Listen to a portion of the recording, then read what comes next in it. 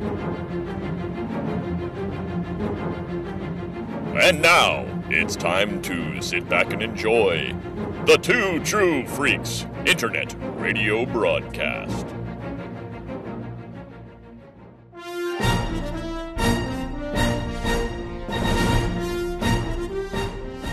Disney won't stop. Hope Molinax and Chris Honeywell have finished Clone Wars twice and Rebels once. Now they move on to Resistance and beyond. I'm Gene, the MC Machine, and this is J-Guys and Jedi. Hi everyone, welcome to a brand new episode of J-Guys and Jedi, a weekly podcast covering every episode of Star Wars Resistance. In this episode, we have a season under our belt, and now we're going to look back at it. Today, it is our Resistance Season 1 recap. How you doing, Chris? Good. Hi, I'm Hope. I was thinking about that. Like, we never introduce ourselves in the beginning. In case somebody just wants to test out an episode, they have no idea who we are. Yeah, I know. For a while, I was being a jerk and just saying your name every time that I spoke to you, Hope. And yeah, Chris. Then I totally forgot to do it, Hope. I just completely did. But now they know. Okay, Hope and Chris. That's all they have to know. Yes. Just like Chris said, it's Hope and Chris. Just like Chris said. Right, Chris? Yes, Hope. How you doing this week? I'm doing good. I'm doing good too. I had a long week last week, so I've been taking it easy this week. Yeah, and we kind of been taking it easy too. Like, we've been doing a little break from our other podcast while I catch up on editing, because it's hell. It's hell. That's okay. I got you nailed down for next Monday for Rock and Roll, finally. Yep. Yeah, I had to take a couple weeks off there. I needed the break. So, yeah. But we're doing good. Summer here. It's hot as hell. The coyotes are being fuckers, so our cats are very anxious because they can't go outside because the coyotes are being fuckers. Fucking coyotes. So, but yeah, doing good. I'm still stuck on that stupid zombie thing you were telling me about beforehand. Yeah, try not to think about it too much. It make your brain hurt. The summary of the conversation we had beforehand was Chris was telling me about J.J. Abrams' new zombie movie, and Zack Snyder. Oh, Zack Snyder's new zombie movie. Yeah. Oh, in that case, well. Does it make more sense what I told you then? No, they're about the same in my brain. No, it doesn't. But yeah. Anyway, hey, Resistance. Yes. So, if you've never been to one of our season recaps, well, first of all, welcome to our season recap. So, the way this works is we have questions for both of us that we both talk about together. And they're just general questions to talk about and recap the season a little bit. And then we wrote questions for each other. So, we will be going through those. And yeah, are you ready to get started? I am.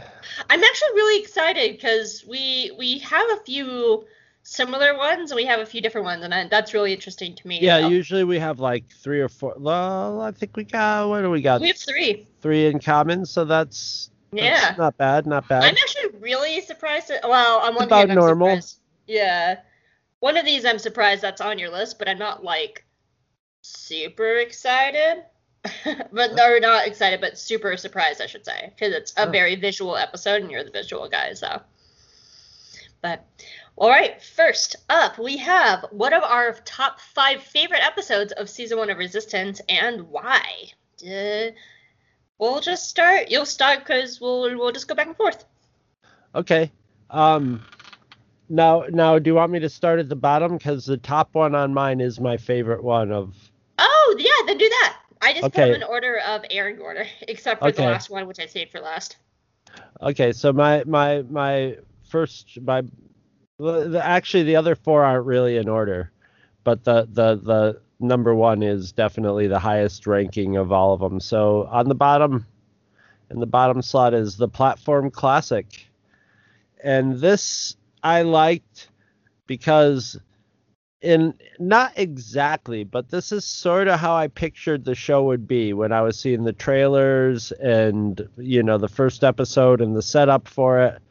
I pictured it would be that racing would be sort of centered around the racing, since that was sort of the main recreational thing that kept and morale boosting thing besides Aunt Z's bar, besides alcohol in the show. So I figured a lot of this show would just center around races and the racers and their trials and tribulations and rivalries and stuff. And so that show sort of felt like that. So I just have a special place for that one. So I also have the Platform Classic, but for a completely different reason. This one, for what I just like the racing aspect and stuff like that. And I think the drama and the and story is balanced really well with the action. But really, this is a really good example that not everything in Star Wars has to be at the same level of a Death Star. This is a very small episode about Yeager and his brother. And is my phone? I thought my phone was on silent, but I keep hearing it. Sorry, it's distracting me. Oh, it's my iPad. That's what it is. Sorry, I hope you got distracted. But yeah, not everything in Star Wars has to be at the level of a Death Star to be good and dramatic. This is a very quiet episode about Yeager and his brother. And the drama is still there. The stakes are high, and it's a good example of how to do really personal stories in Star Wars with high stakes, how to handle reveals and character reveals. This is where we find out about Yeager's family. It's really well done, and I really think episodes like this are what's leading to us to have things like things that we see in The Mandalorian, things that we're seeing in Bad Batch. This was kind of the template of that, and we had some of that before with Rebels and Resistance. But I think this is a really good way of showing that balance. And that's something that animation does really well. And I think that's something that television shows do really well. This is where Star Wars television shines. Because in the movies, you only have so much time. But here you can have a racing episode where it's revealed that Yeager's brother killed his family by accident. And that's a high drama. So I really love it for that reason too. All right, my next one, I don't think you got this one, is the Doza Dilemma. This would be a very the last half of the season, which is my favorite chunk. It was really difficult. Yeah, this sort of fits into that whole area. It's in a portion of the show with high drama, and this one just has a nice dramatic flow to it. Plus, it's really, really nice to look at, and especially at the end with the pirate ships. Oh yeah. In the green mist and stuff. It's drama, and the visuals are tuned to the drama. I like those. And yeah, that pirate ship coming out of the fog is easily one of the best shots of the entire series. It's so pretty. Did I lose you, Chris? No, I just realized that you probably were supposed to pick one next time. I don't know why I just went on. No, it's fine, because now I'm going now. Now you pick one. Did you have another one? Anything else for the Doza Dilemma? Nope. Okay. My next one was The High Tower. I really love this episode. This is where actually the series really clicked for me. And it started really firing on all cylinders. I think it showcases the classism of the series really well. It showed the different worlds that they live in. It introduced a lot of the social themes that we spent the rest of the series exploring. We got some of Tam's backstory with Hype, which was really great for her character. And we also have Kaz really starting to understand that being a spy isn't a social club, as things are being shot at him and he almost dies. So there's a lot of really good character revelations in this. This is when the story starts coming together. And I'm definitely gonna bring it up later, but the scene where they're all betting on whether or not Kaz will die is that's great. one. Yeah. What is your next one? My next one is one I'm surprised that you didn't have either, was Bebo. Well, that's the thing. I like Bebo, but I just like other episodes more than it. So. I like it. It's getting the points because right up we haven't had a kaiju in Star Wars really since the Zillo monster, so that's always gonna be. And in contrast to the Zillo monster, this one has a happy ending for everyone, and the kaiju goes away happy, which makes me happy because I almost always side with the giant animal. So, yes, this had it had a kind of a Star Trek ending to it, you know, where everybody came to an understanding and hugged each other in the end. So, I like this one a lot. That one's also another one of the prettiest episodes of the show, too. Yes, it had a lot of underwater and water stuff, which is always a strong point with this show. Even just something as simple as like a tentacle coming out, like they had water dripping down and hitting the sides of the platform and the water going down the sides. Like, it's a really, really pretty episode. Yeah. My next one was the First Order Occupation. And this is another episode that's just really firing a lot. First of all, the elevator scene is wonderful. It's fantastic, where OP Pitt gets on the elevator with Synara and Kaz, and like they're just all awkwardly standing there with elevator music playing. It's just so funny. And OP Pitt's just like, I lost my floor sweeper. And I think it's Kaz who's just like, I'm sorry for your loss. It's so funny. Like, this is like that, like where the humor of the show really shines. But what I also really like about this episode is it does a really good balance of showing a lot of the gray areas. Like, Synara knows that Kaz is a spy. Kaz and Niku both know that Synara is a pirate, but they help each other because they're all, like, good people. But where this really happens is it's showing how the First Order infiltrates. It's scary. You know, like, seeing citizens of the Colossus being dragged away screaming, I know my rights, as they're being, like, taken away. Like, it's such a scary moment, and it just does such a good job of balancing all of that. And it's so well done. I love it. And that end scene of Synara sitting in the ocean on her pod with the little flying fish around her is just really gorgeous.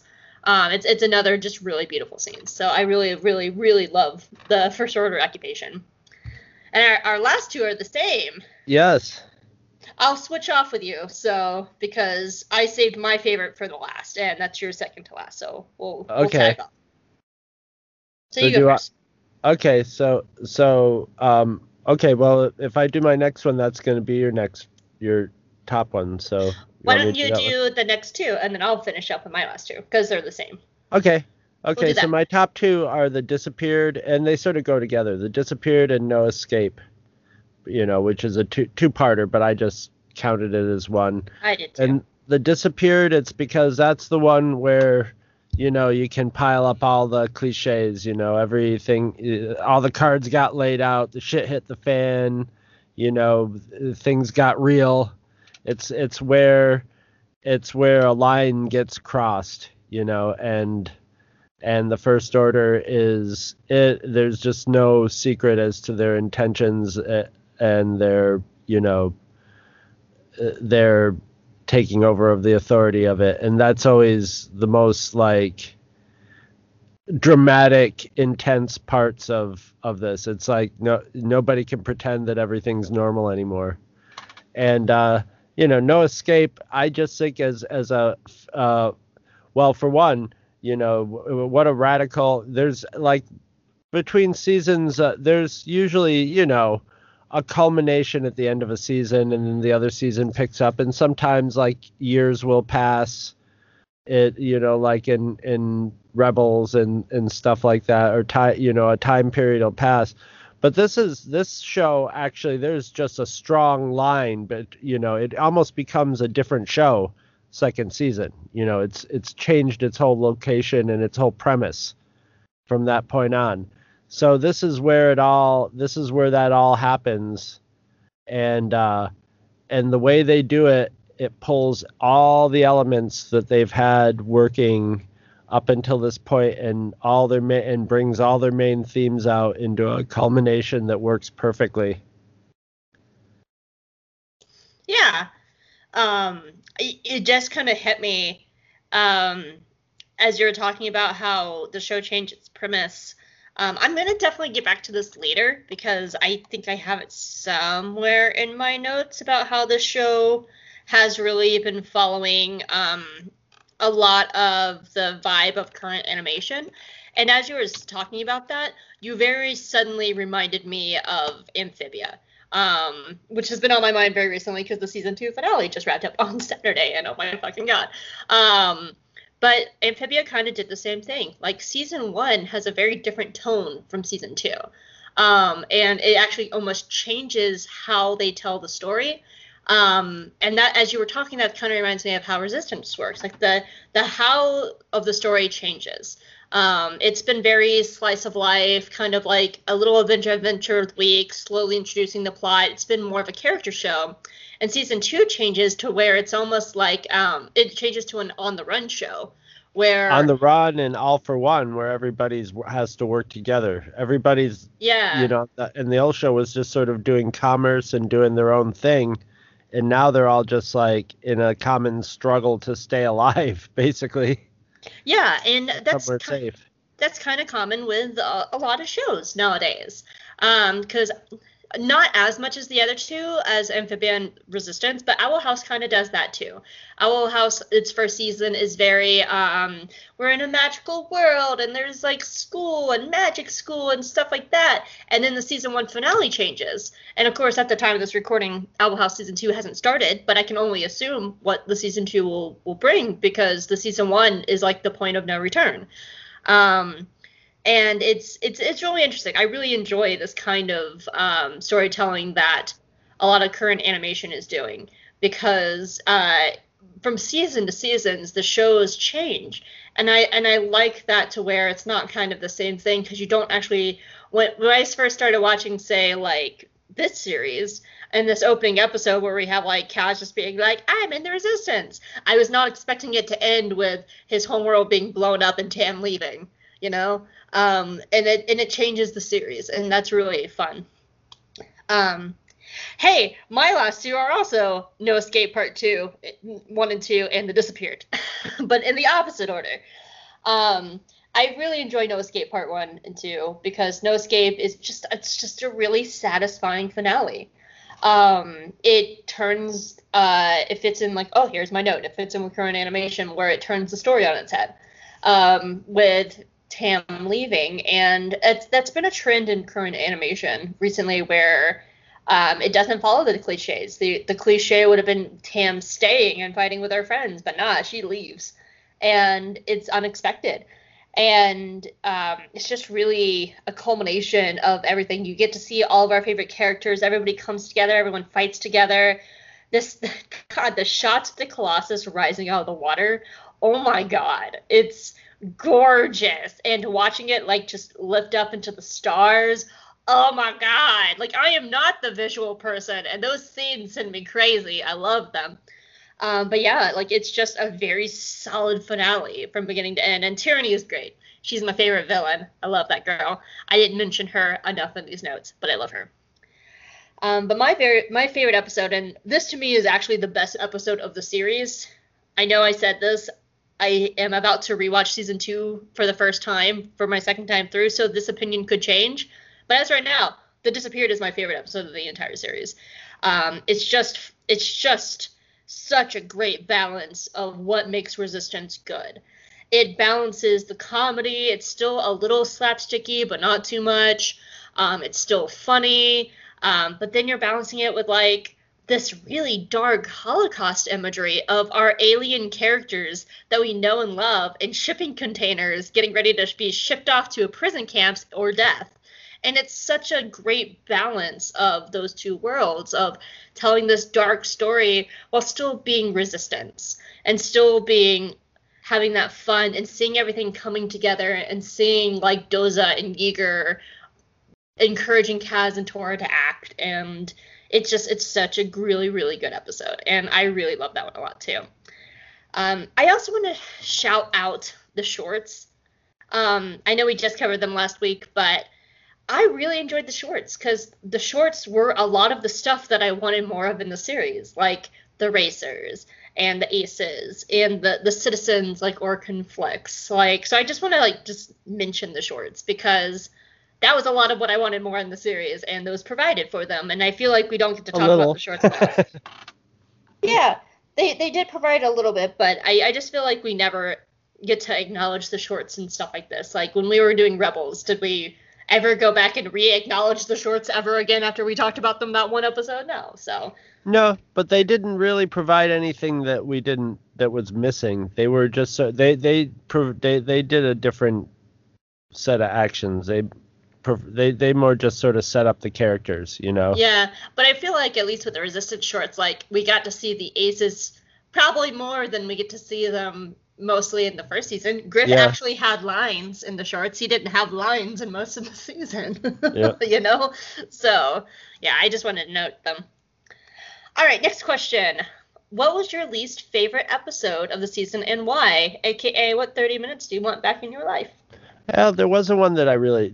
I mean, there hasn't been for a while one that was a 30 minutes back since Clone Wars that I really wanted back, but I just had to go back through my notes and look for the lowest, and Fuel for the Fire I think got like a 7.5, which is pretty low for me in Star Wars shows. And that was where it was in the early phases of Kaz's character, and he was just annoying me. The writers were annoying me more than anything because they were just sort of being repetitive with his. He would do the same sort of character beats and like learn a lesson and then be sort of doing it again, you know. And it was a little frustrating for me, but not enough to make me like, well, I hated that show, you know. But that's about as bad as I guess I can find. Yeah, no, it was between Fuel for the Fire and the Triple Dark. I think the reason why Fuel for the Fire didn't hit this for me was because it's Jace Rucklin's introduction, and I think Rucklin is such an important character. But I did feel that way in the Triple Dark. Episode 2 and 3 are the hardest for me in the series because, well, that and the Box 4 Text 5000, which we will get to next season. Because I don't mind it now because I'm familiar with the series and I'm familiar with the humor, but it's those two episodes, but I'm mostly talking about the Triple Dark, is so heavy slapstick right out of the gate, which is like one of the things that most people criticize about the series. And it's just one of those things, you're either gonna really like it or you're not. And then both are fine. That kind of humor is not everybody's jam. And I mean, there's a reason why people don't like Ewoks, you know, because they're kind of slapsticky. But I think that's kind of was a lot of people's breaking point. Like the Recruit, the very first episode, like that two-parter, it's fine. It's a little bit of comedy, but Triple Dark goes really heavy into the slapstick. And I think that was a lot of people's turnoff, which is why when I tell people to watch Resistance, I'm like, get to the 4th episode, get to the High Tower. If you can get to the High Tower and the series still doesn't work for you, it's not going to be for you, because that's when the series really starts firing. But yeah, I'm not a fan of these episodes. I think it does do some good things. I like how it shows Kaz's privilege and how he's just like, what? I have to budget? What? And I think those are really interesting character beats for him. I just wish those were more of the focus versus him doing his kind of goofies, like sneaking around, because I want people to like the show. But I have trouble selling those to adults because it's a very, very, very young audience thing, which is a very, very much a turnoff because people are not going to watch the series to get to like the darker themes in the back half of season 1, which is really good. But people have to get through this. And that sort of tears me too, because as an adult, I want it to be more adult. But at the same time, like, I have to say to myself, like, hey, you know, if this is set for little, you know, if they want little kids to see this, there's concessions to be made in story stuff and presentation.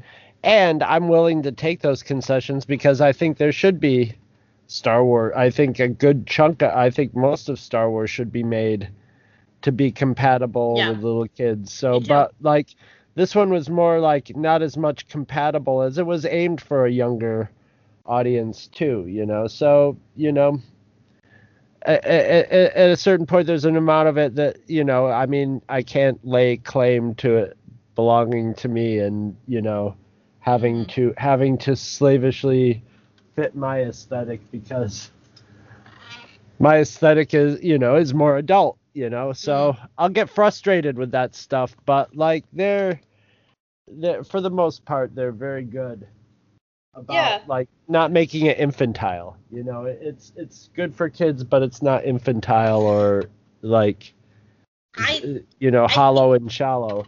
I think that's where those two get me, because it almost feels like Resistance was trying to find its voice in those early episodes. Like it didn't know what kind of tone it wanted to set. And I feel like it really hit that nice tone about the mid-season finale to the end, where it was a nice balance of the comedy and the darker stuff.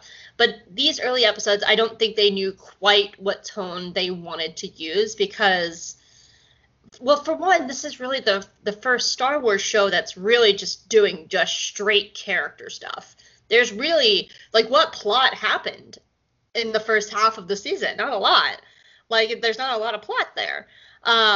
So I think it was them trying to figure out how to do this really for the first time. And a lot of times when you're the first show to do something, you're going to take your hits and you're going to take your nuts because you're forming that new ground. And this is why I said, like, Resistance really had to walk so, like, shows like Mando and Bad Batch could run. Because, we had an entire episode where Omega and Hunter were chasing down a dragon on a planet to get a flashlight. Like, what, there's no plot. I think Mando and the Bad Batch have an added advantage to where being more adult, they can just automatically, they're up on the violence and the just sort of adult feel of it. So they have that advantage of being able to, like, get their adult audience engaged immediately, Yeah. Because the Mandalorian pulled the opposite trick, where it was all hard at the beginning and then softened up as it went along. Became a woo-woo boy. Yeah, until he became a little crybaby, sweaty guy in his Mando suit. Oh, I love you, baby Yoda. No, well, first I hope you're joking. Yes. I know. He was sweaty. He was a sweaty face boy. But the reason I was laughing because I was talking with Arzu, who was our guest in our High Republic episode. I was joking around that we tend to like characters who are, what was it that I said? Hold on, edit this out. I want to get the exact phrasing down. I want to pull it up right fast. Edit this out. Edit this out. Edit this out. Edit this out. Edit this out. I might not edit it out just for that song. Edit it out. Just for the edit. Okay. We were talking about... Here comes about... the edit this out. Now I have to leave it in. We have a whole song for it now. Okay. Well, we were talking about how we liked characters, and I called them a romance mullet, where it's like bad boy in the front and in public, but it's like woo-woo soft boy in the back. Yeah. In private. And that's how artist. Yeah, and that's how I kind of feel like a lot of these like shows are like for one, I'm ready to have more moms in Star Wars because now we have 2 currently running shows about gruff boys in the front who get a baby and now they're all woo-woo dads in the back. And so, yeah. And that's why I think I like Resistance. It's not a safe show. It wasn't trying to be, so yeah. All right, next question. Who is the strongest / best developed character of this season? Oh, that's an easy one. It's Kaz, because he starts out the most like kind of not flawed character, but he's the greenest. He's a greenhorn. He doesn't know what's going on. He's a fish out of water, except he's a fish in water. He's a non-fish now in fish water. And yeah, so he's got, and he's also thrust into the position of a spy. So he's got to develop faster than everybody else who's pretty much settled into their place when he comes in. So yeah, it's just it's Kaz, and it should be, you know. Yeah. That's my answer too. So I'm gonna go to the second round, because it would be me pretty much repeating what you said. I thought probably kind of a three-way tie was between Tam, Yeager, and Sonara, but all for completely different reasons. So yes, Kaz is first, but those three are the separate. I think for Sonara, she has probably the biggest change of the series, and we only have half her stories right now. Because she starts off like in the Triple Dark, like wanting to wreck and destroy the Colossus, and of course we see her like grow and change and like meet these people and have a place that she calls home and like feel for these people and love them. And of course we go into like season 2 and that goes on, so we only have half her story. Tam is interesting because she almost goes backwards. Like she starts in a place where she's comfortable with people and she loves, and she retreats from that and makes a different choice. And then Yeager, starting in this episode 1 as like the gruff, like, I don't want anything to do with your resistance, Poe. I don't want you here. Like, I'll watch your kid, but I'm not going to do anything. For him to slowly grow and get back into the fight to where he's finally in his plane and he comes back into the fold again. Like, those three characters, like, they don't have as much change as Kaz does, but I think they are tied for second place for completely different reasons. So, yeah, but Kaz is the first. I just didn't want to have the same answer.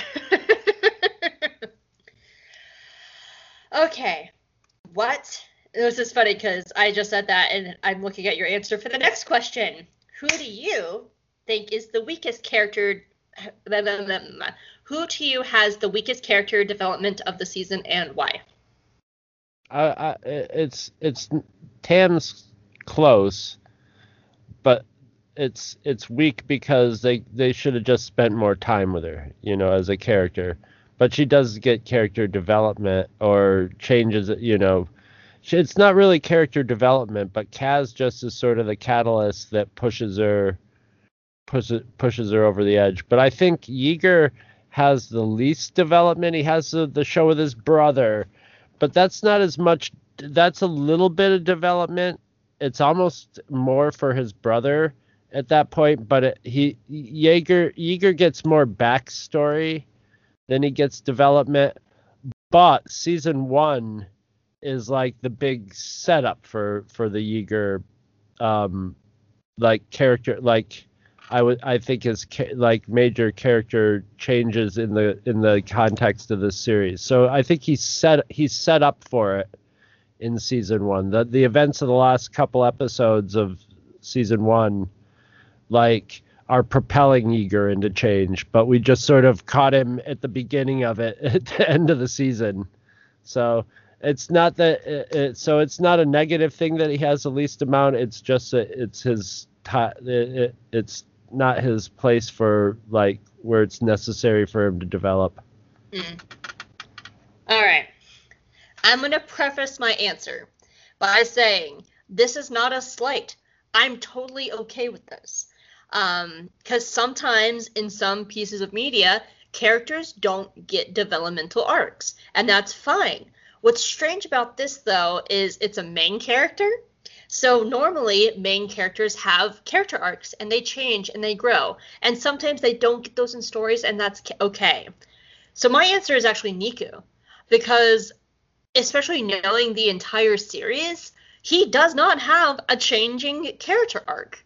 He's just solidly Niku from beginning to end, season 1 and season 2. He's a solid person. He's totally comfortable in his own skin. He's perfectly happy with who he is, and people love him for it. And that is totally okay.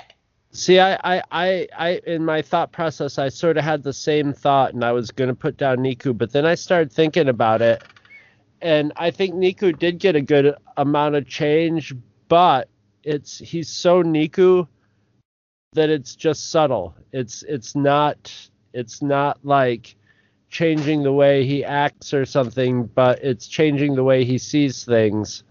And that's the biggest, I think, character changes. Since he's so consistent, that's the way his character would change.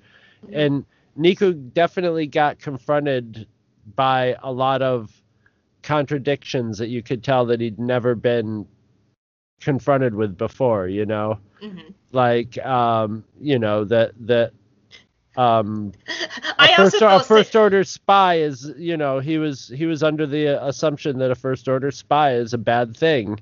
And then all of a sudden he's got to be like, oh no, first order spy is my friend and I'm on his side, you know? And so Yeah. he had a lot of like situations where all of a sudden he was doing things that he probably never would have done, that would have been like completely morally objectionable to him.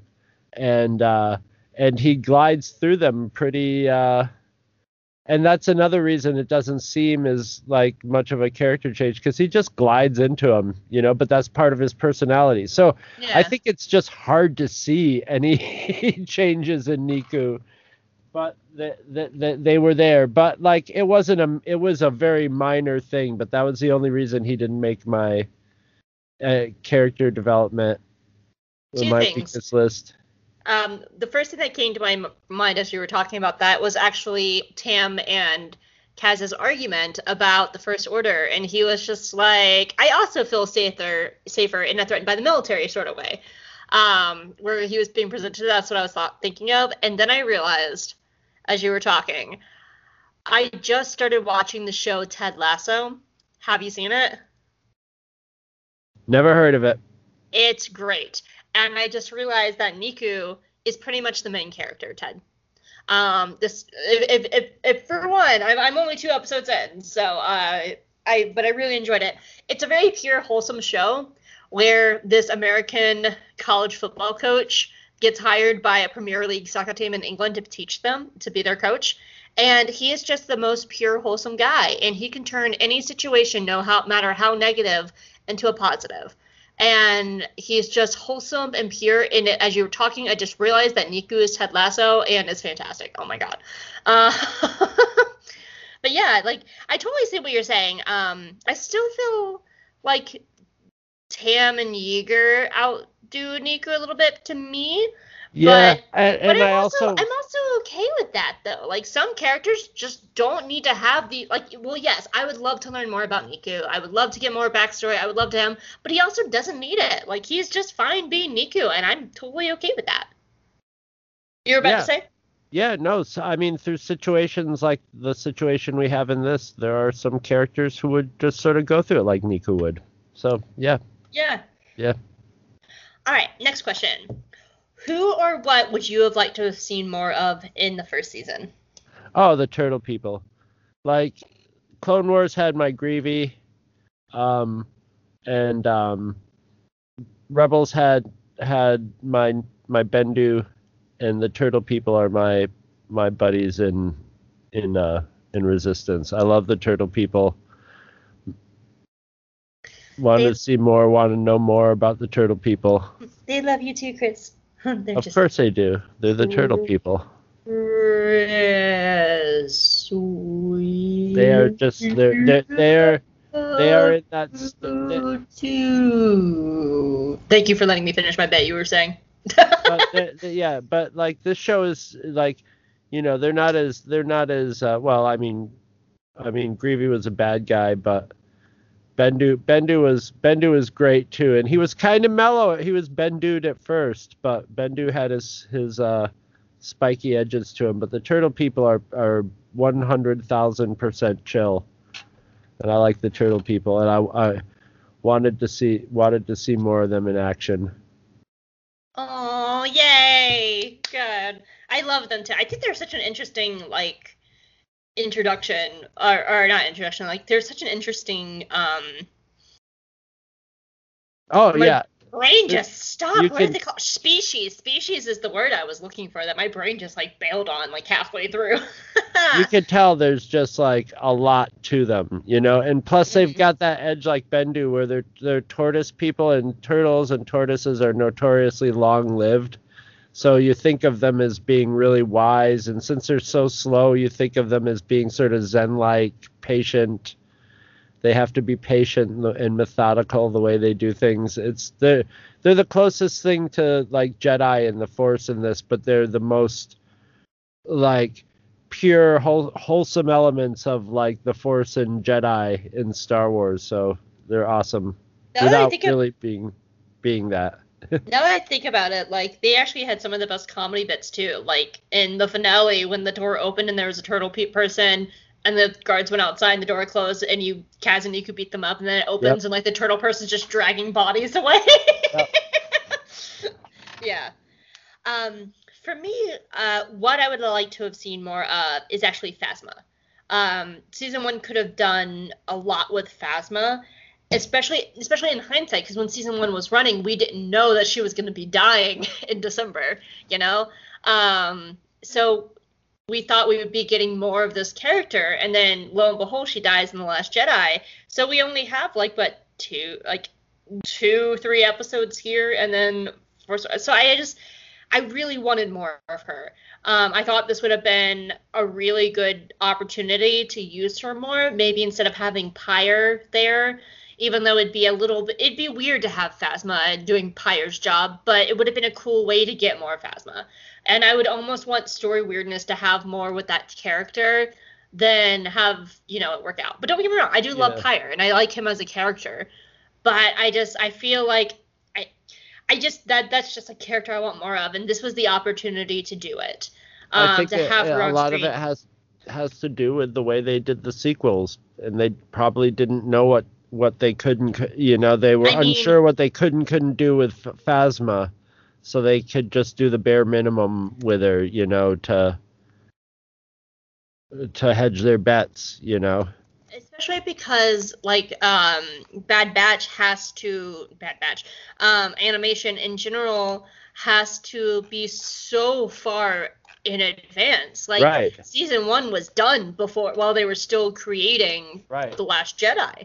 If they had all 3 sequel trilogies mapped out in a rough way, what they do with Clone Wars, they knew where they could play around in Clone Wars. Right. Well, yeah. They had the lucky situation in Clone Wars of having all the 3 movies done, but at the same time, if you just generally had an idea where the 3 movies were going and a plan for them, or at least it seems like with all the movies, it might have been like they might not have been sure if Phasma was going to live or die at the end of Last Jedi. They probably cut it a couple ways, see what worked out best.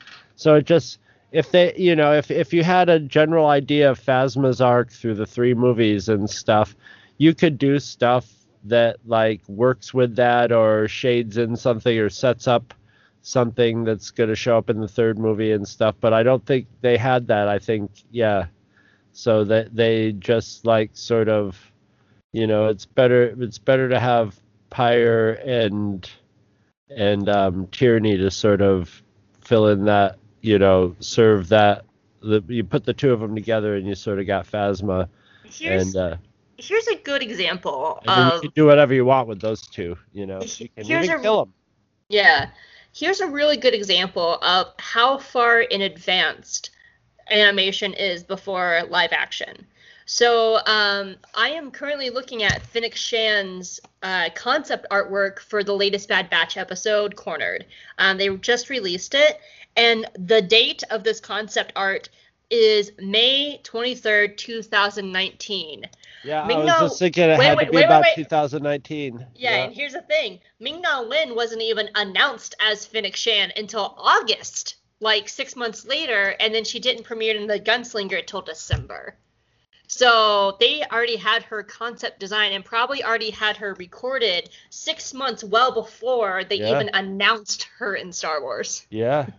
So that's how far ahead that animation has to be, which is part of the reason why Resistance got stuck in this like kind of weird loop, this kind of weird place, and All right, next question. What was your top what the fuck moment of the season? Well, now that I'm looking at yours, it's definitely yours. I forgot about that, but the one that I remembered was the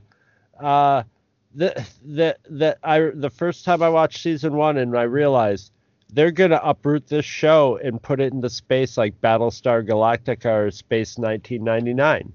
I was like, that is crazy. that's crazy. That's great. It's a very interesting idea. And they'd done so well world building in this one place and made it such a cool location that it just took a lot of guts to be like, okay, we're going to uproot it and make this a different kind of show. So I remember when I realized that they were actually going to do it, and I think it was the moment when they went into hyperspace, that I was just like, well, they did it. they actually went there. So that was a big it was a good what the fuck moment. Yeah.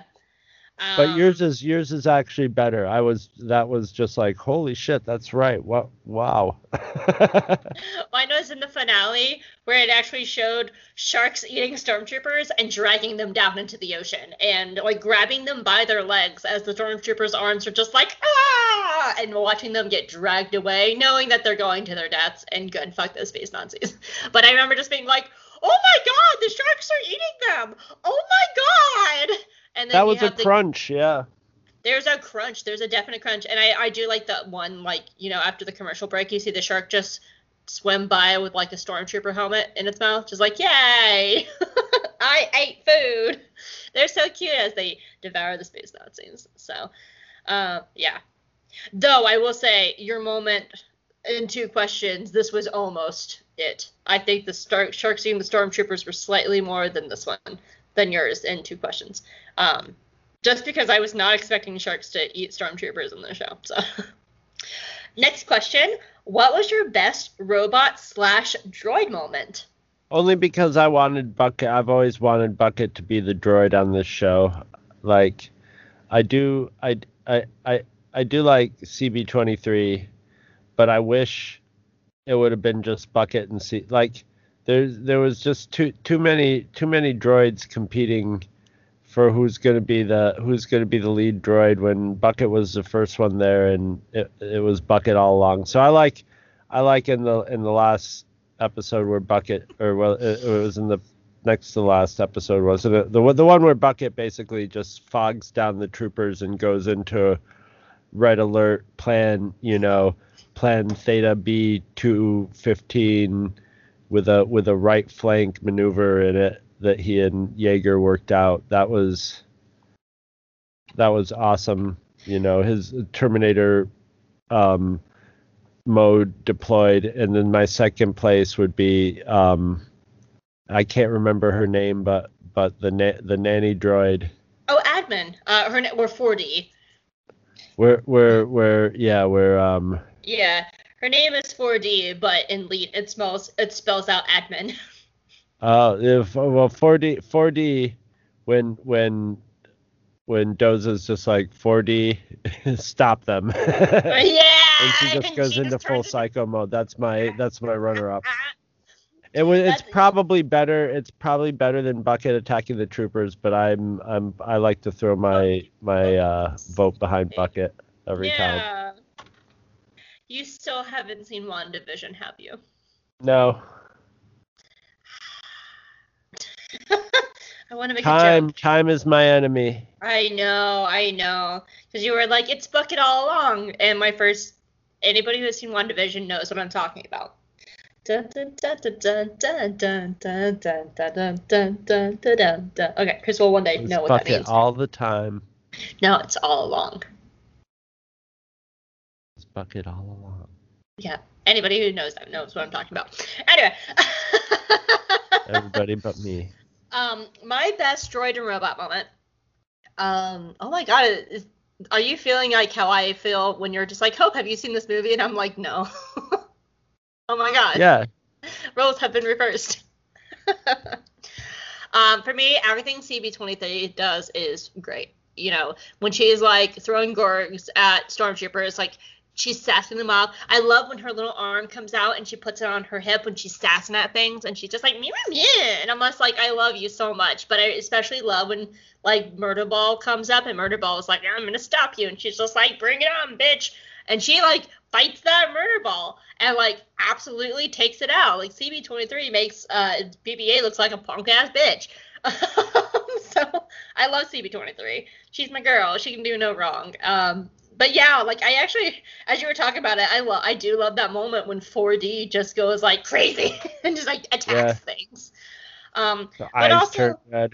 But also like 4D's moment where Tora is sneaking out and she gives Buggles to 4D and Buggles pees on the floor and in a very droid voice, 4D is like, Buggles, oh Buggles. I don't think I mentioned Buggles at all in this at all, but we had a Buggles in the latest Bad Batch episode. Yes, we did. I was just thinking that myself. Yep, the Buggles. There were more than one, but there was a box of Buggles. There was a Buggles box. Do you know how much I lost my shit? The moment because I heard it, I heard them first, because they're off screen, and the moment I heard it, I was like, that sounds like Buggles, and then they rolled well, there by, were and I also was lost cats that sort of looked. There were either lost cats or two cats, or it's hard to determine, but there was some sort of cat. They were kitty cats. No. Yeah. Buggles has a very distinct sound where it kind of sounds like a dog stuck inside a. Well, yeah. No, but they had them also. They also had. Yeah. But what I'm talking about is when Omega is with Echo and they're talking to the guy about selling Echo and stuff like that. Like you hear the Vorpax off screen. And the moment I heard them, I was like, that sounds like Buggles. And then they came into the shot and rolled by, and I was like, and you see their lumpy bodies, and there's just no mistake. They're little Borgnines. You can't mistake them. Yeah, they are the pugs of Star Wars.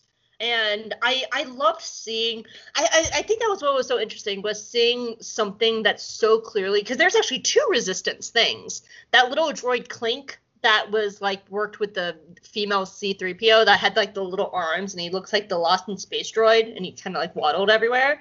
Mm-hmm. Like that's actually a Resistance droid that first debuted. I think his name is like LE-12 or something. He's a droid that lives on the Colossus. And so I'm enjoying seeing these like Resistance things translate into a Clone Wars style. Like Buggles still looks very Resistance. He has those bright, very animated eyes. Like those very bright eyes that look almost cartoony, but they're not quite cartoony because they're in Clone Wars' style, which is very interesting. So, I just love it. All right, final question for both of us. Is there a moment that you're still not over in the season? Whether it's funny, sad, happy, or you're just not over this moment, and Yeah, easy. Niku eating his pet. That they made him gave him so he could feel better about Bebo, and he's just like, oh, thank you, Glump. That was almost my what the fuck moment, but the shark slightly beat it off. Niku's shown a few psychotic moments during the show, so it's always fun when he does. Yeah, mine is still Hightower. Kaz is running for his life, and everyone's placing bets on him whether or not he's gonna die. Especially Niku's line of just like, oh, he's still alive. They're all just like, yeah. But look at that. And just how it starts so organically, like Kat, like because like Tam is like looking out the window in horror, like, oh my god, and then Aunt Z sees him, and she's just like, I bet you 20 credits he dies. Well, I realize they've done it before, and probably most people aren't as lucky as Kaz. I know, and it's so funny. I think especially because it's so early in the show, it was so unexpected, and it still cracks me up. And how they're just like watching it like some sports thing. Like Kaz is like hanging off the ledge for his life, and they're just like, oh, he made it. Yes. Like it's so good. It's so good. All right, so now we are going to move on where we ask questions for each of us. So let's see, you and me, you and me. You and me. I think there's 5. I think we got 5 each. Yeah. Yep. So we wrote questions for each other. And yeah, so I'm just deciding who goes first. Me, you, me, you, me, you, me, you, me, you. You ask me first, because then we can end on my evolution. Okay. Well, okay. Good. Yeah. Good point. What is the most neglected element in this first season? I kind of have 2 answers for different reasons. See, because I sort of knew what the 2 were, and I'm like, oh, I wonder what she's going to pick, but I should have known you just picked both of them. Oh, I'll just pick both. And one I kind of already talked about a little bit. So, like, Phasma was a big thing, and I kind of talked about that, but some of the first order characters I kind of wish we got a little bit more of, because I love Pyre. Tyranny can do no wrong, but Pyre and Tyranny are staples for the rest of the series. So I almost wish they were like season 1 villains and then season 2 villains, because Phasma I've already talked about, but Von Reg, the red pilot guy, he just is kind of there. He's sort of there, and then he dies. You know, he doesn't really do anything. He's just kind of there. He looks cool as hell. But I guess that is a staple in Star Wars, because, you know, Boba Fett didn't originally do it. And he kind of just that's a total thing. And it's just sort of a commentary that, like, yeah, the war is full of flashy ace pilots, but you know what? Sometimes they get they get just taken blown out up by early on in their career. Boy, this guy's doing great. Oh, there he goes. You know. Yeah, so I kind of would have liked to see more Von Reg and Phasma for reasons I've already talked about. But my real answer is the aces. Like, yes, Tor and Hype get a lot of show in this. Like, Tor is a main character, Hype has most of the stories, and that continues into season 2. So really what I'm talking about is Bo, Freya, and Griff. Those are the 3 characters, not just for this season, but the entire show. This will be my answer in season 2. If you ask me this in season 2, it will be my exact same answer. So, like, those 3 get nothing, really nothing. Like, Griff gets 2 episodes at the end of season 2. Freya gets nothing, and Bo actually does get nothing. And that's a little bit weird, because they were... But before the show started, they were heavily promoted. All the aces were. Like, they had interviews with all 5, like, all of their voice actors except for Dave, because Dave was not. Dave is Dave Filoni's the voice of Bo, and he was off doing other things. But the other 4, they did interviews with all of their voice actors, sat them down. They talked in depth about their characters and who they are. They talked about their ships. They were so heavily promoted. And then there are a bunch of nothing in both seasons, particularly the 3 that I mentioned. At least now Hype gets a lot of story because it's Donald Faison. He's the the big outside star that came into the series for this. But like Tor's the main character, so like that's like the aces just need more. And I think that's why I liked their shorts, because at least Griff and Bo spoke. At least they had lines. And I was like, yes, this, more, give me more, like in these shorts, this. So I just thought of this. Shouldn't have Von Reg been Baron Von Reg? Because then he would have been the Red Baron. That is who he is based on, yes. But he's Major Von Reg, because I don't think they should have made him Baron Von Reg and just never said Red Baron, but just called him Baron Von Reg, and he would have been Red. And like, I think it would have been cool. And we've had Barons in Star Wars. Yeah, before. yeah.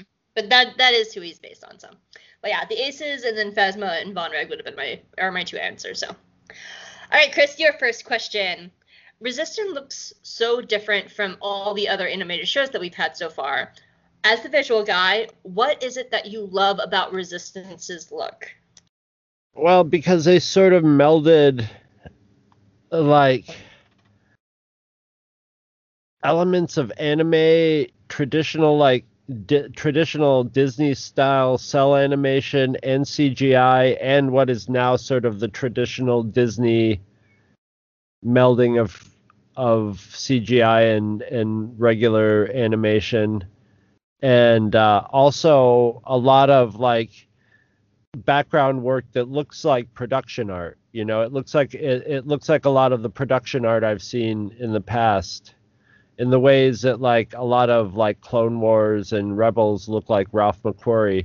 This looks like production art that I've seen of the more, you know, post 2000 Star Wars, and which looks really cool, because often that artwork is very detailed. It's more like old map paintings and stuff, and it all is just seamlessly put together, and to the point of, I think the faces were a little wonky in the first couple episodes, but they worked it out, or either that or your eye just gets used to it and it doesn't bother me at all. But yeah, it just, I mean, it just looks beautiful. And when they said anime, I thought it was going to take on a more flat look, but it actually did just the opposite and has a very intensely cool sense of space to it. And it's, of all the cartoons so far, I think this one has the best lighting. It's just the most beautifully lit and use of sunlight, and maybe it's because it's different than what we're used to in a different setting. So it's a setting where there's just a huge amount of natural light. But yeah, it's beautiful to look at. Yeah. It's so gorgeous. It almost looks like a moving painting. And I know like Rebels was so heavy in McQuarrie's style. Like to even being the first show to actually have a Ralph McQuarrie drawing in canon hanging in the background of Thrawn's office. There's a Ralph McQuarrie painting in Thrawn's office. Well, both Rebels and Clone Wars had moments that look like a painting come to life, but this one just looks like a painting come to life in general. You know? Yeah, at all times. And it's like I am not the visual person, but I just constantly am just in awe of this show. And it's so, and I think it's because it was so much what I wanted. Like, I always want new stuff in Star Wars. I think that like yeah, I love Mandalorian and Bad Batch, but they're very safe shows and they're very similar. But I think that's why I like Resistance. Like, it's so, I gasp. So like I gasp watching the Colossus rise out of the water because it's so keep unique it down and beautiful. to earth, and then all of a sudden they'll hit you with this incredibly, complicated, large scale beauty shot, like Bebo's mom rising out of the water, and like you see Niku just like barely on the screen being super tiny to show the size of this monster. Just stuff like that is something that Resistance does so well. So all right, what's my next question? All right, so we've commented about how this show is very similar to like elements of like the Mos Eisley or something like that, and it's also one of the first shows that's just crawling with aliens all the time. The setting is in a place where like most of the characters are aliens. So, who or what kind of alien is your favorite alien in Resistance? First, I've said it before, I'll say it again. Resistance, specifically the Colossus, is how I always want Star Wars to look at all times. This is when you're in like a residential area, like it's, if they're on Pantora in the last episode. Somewhere interplanetary. Yeah. Like in the last episode, they were on Pantora, so most of the people were Pantorans. I get that. But like when it's just a mix of cultures, this is what Star Wars should always look like at all times. Period. The end. But I really love Flix, who is a Gazo. This is the introduction of the Gazo species. And I love this design. It's such a unique design. And I was thinking about it. This is a design that would only work in animation, because if it was live action, it would be weird and wonky. I already know how they would do it. I already know how to do it in live action, and like it would on be stilts, I guess. Awesome. He would be a puppet. You could actually stick a guy in his torso. You know what I'm saying? Yeah. And then have guys stick a guy with his bottom half in a green screen, and then have guys off to his side, like 4 guys, 1 guy for each arm, and well, actually because he's got the skinny arms too. So the arms could be real sticks, and you could just have puppeteers doing his arms and legs. And just green screen him out, and he would be an old school puppet character, but I think it would be I think they could pull it off very realistic. The Muppets have done stuff like that before, so that's how I think he's doable. He's doable. Yeah. I didn't think of the puppet element. That's you being the puppet guy. That makes a lot of sense. I'm the puppet guy. You are the puppet guy. I'm the puppet guy. So yes, that does make sense as a puppet, but I feel like Flix really works well in animation because he's so fluid because of that. There's that beautiful shot, and I think it's whatever episode that Kaz is working their shot while they're away. Flix has that very organic movement of, in 2 steps, stepping on his desk and stepping down on the other side. And it's so beautiful and fluid. And it's so unique because of his species. It's just a really gorgeous shot. And he is just so unique and he's so vibrant. And I think that, and that's kind of the thing, like Flix himself is such a vibrant character. You know, he's such a great introduction to his species because he has very specific movements. He has very specific flourishes. Jim Rash does a really great job voicing him, which bums me out because I wish more people would watch this so they could see Flix. So then we would get more Flix in other media. Like, I really like this species and he's so cool.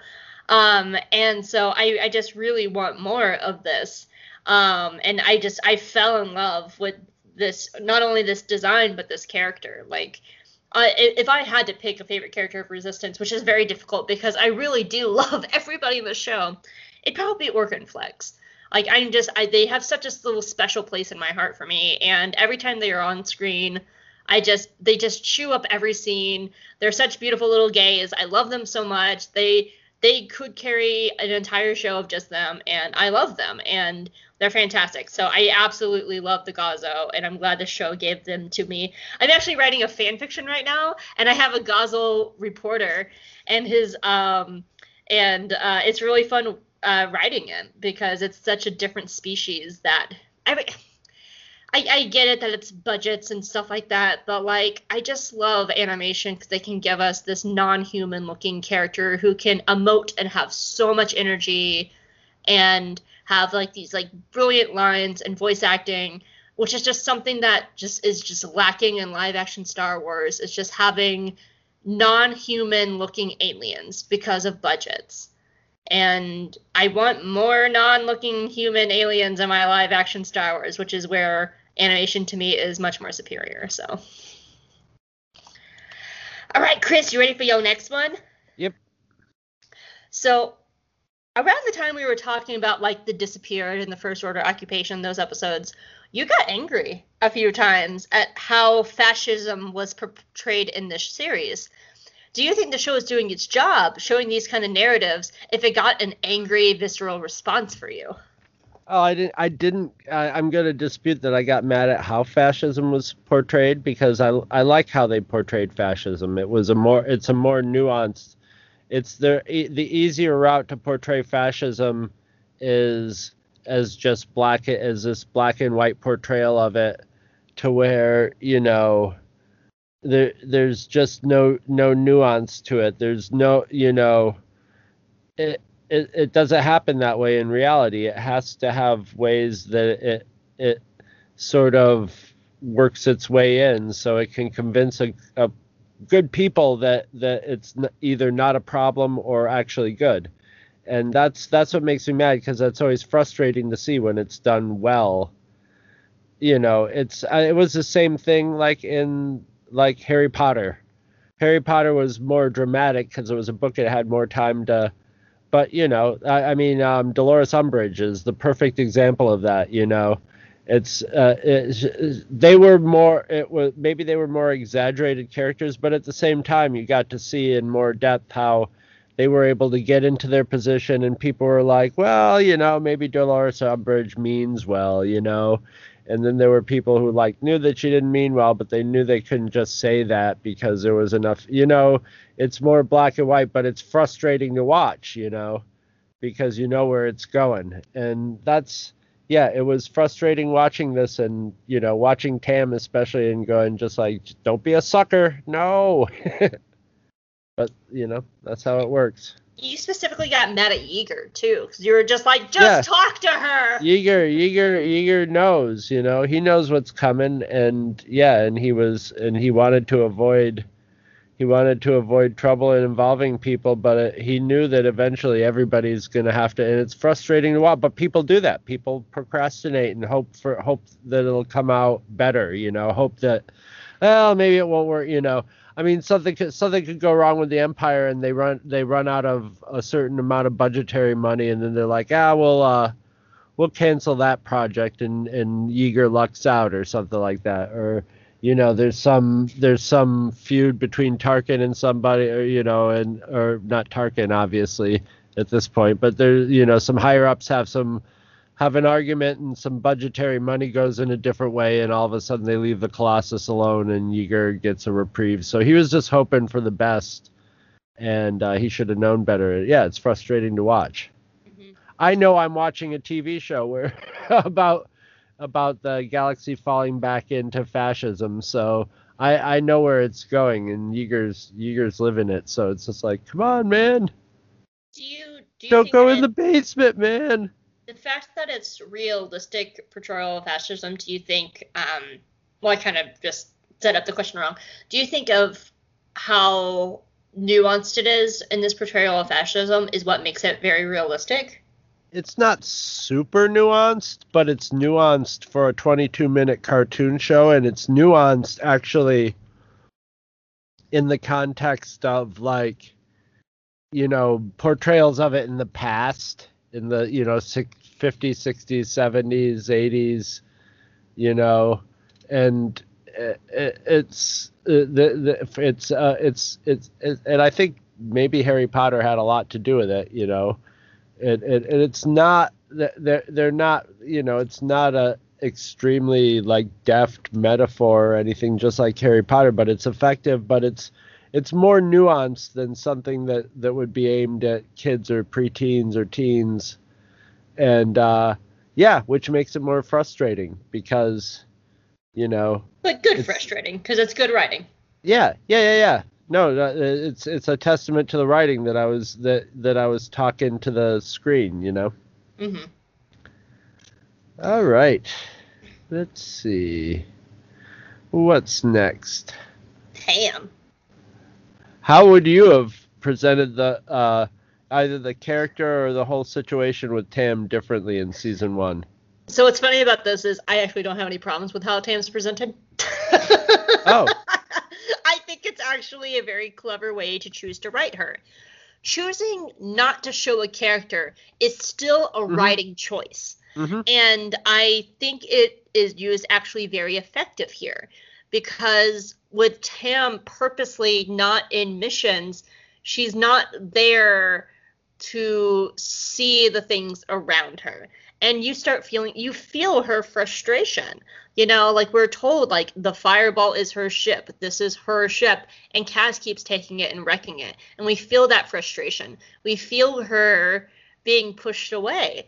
Yeah. And I remember when this was airing weekly, at the time I was listening to, like, Sky Talkers, and our friends Brad and Sarah from Friends of the Force, they were on our Bebo episode. Like, they were voicing that. They were like, we miss Tam. Why is she not in the show? Like, why is she not here? Isn't she a main character? And then you get to those, like, final, like, 5-ish episodes, and it makes sense. You know, like, when she chooses to go along, like, with Niku and Kaz, they have that moment, like, with the First Order, the new Trooper episode where the kids from Tahar accidentally knock out a Stormtrooper.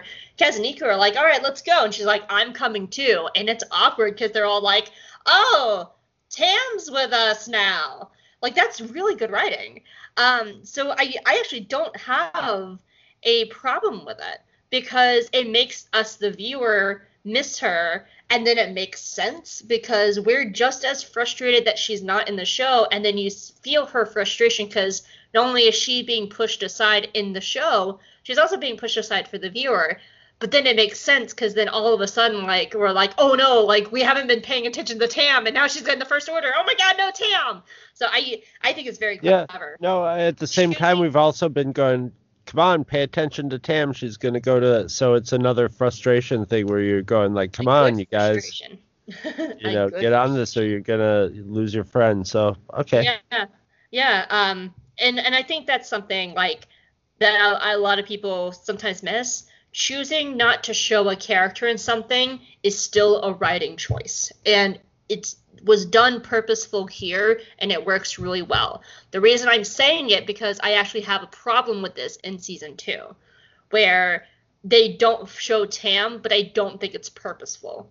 I don't think it's done well. And so we actually don't have that much Tam in season 2, and I think that is a weakness of season 2. But here in season 1, it's done really well, and it's clear what the purpose was and the intent was, and it works. So, yeah. So you're okay. So for your, oh no, wait, I was about to ask the next one. All right, that's the one. So you wanted going into this more racing aspects in the show, like you really enjoyed that and stuff like that. How would you implement more of a racing aspect into the show? I would have every pre-credits sequence, the little minute before the dun dun dun dun dun with the racers, either mostly with races going on, and with or around, the I want to say the track, but the track is rings in the air. But like the racers get, or something in the lounge, and them having a conversation or a little argument or something. Every show with just that sort of sets the tone for the story of the show, and then have the race sort of parallel what's going on in the story in the station, or sometimes even have elements that cross over into it, but just sort of thematically, match the energy of what's happening in there, in the station with this, with the spying and the floor buffing and the water spilling. And that would actually been kind of interesting. Sorry to cut in, but kind of like in the opposite, because we have that moment towards the end of season 1 where the First Order shuts down the racing. So if you had the racing open every single episode, and then for like the last 3 or so, there's no opening racing, that would show a stark it's all difference. them eating donuts in the lounge, going, "What the hell are we gonna do?" Yeah. But that would actually show a difference of just like race. Suddenly, no races. And the other thing I would do is I would have a sequence that I would play over and over again of the racers running to pay tribute to the anime roots. A repetitive sequence of the just before a race or to go out to fight pirates or whatever, flashing lights and a stylized sequence of all the racers running to their ships and leaping into their cockpits to fly off, and then launching. But it would be the same sequence, like they used to do in old cartoons. And I wouldn't do it every time, but I would use it like enough. 4 or 5 times in a season, because it would be a fun tribute, I just imagine it would be cheesy and campy, but so what? It would be fun, and kids love that stuff. They love those sequences. I love that stuff. Yeah, but that's because when you're a kid, you see it, and it's just like that's why they always had the same sequence of people forming into the robots and stuff, because kids want to memorize that, and it's so it just sort of stylizes an exciting part of life on there that's sort of generic that you can just throw in, and I think that would have been just a nice little I would have thrown in those elements.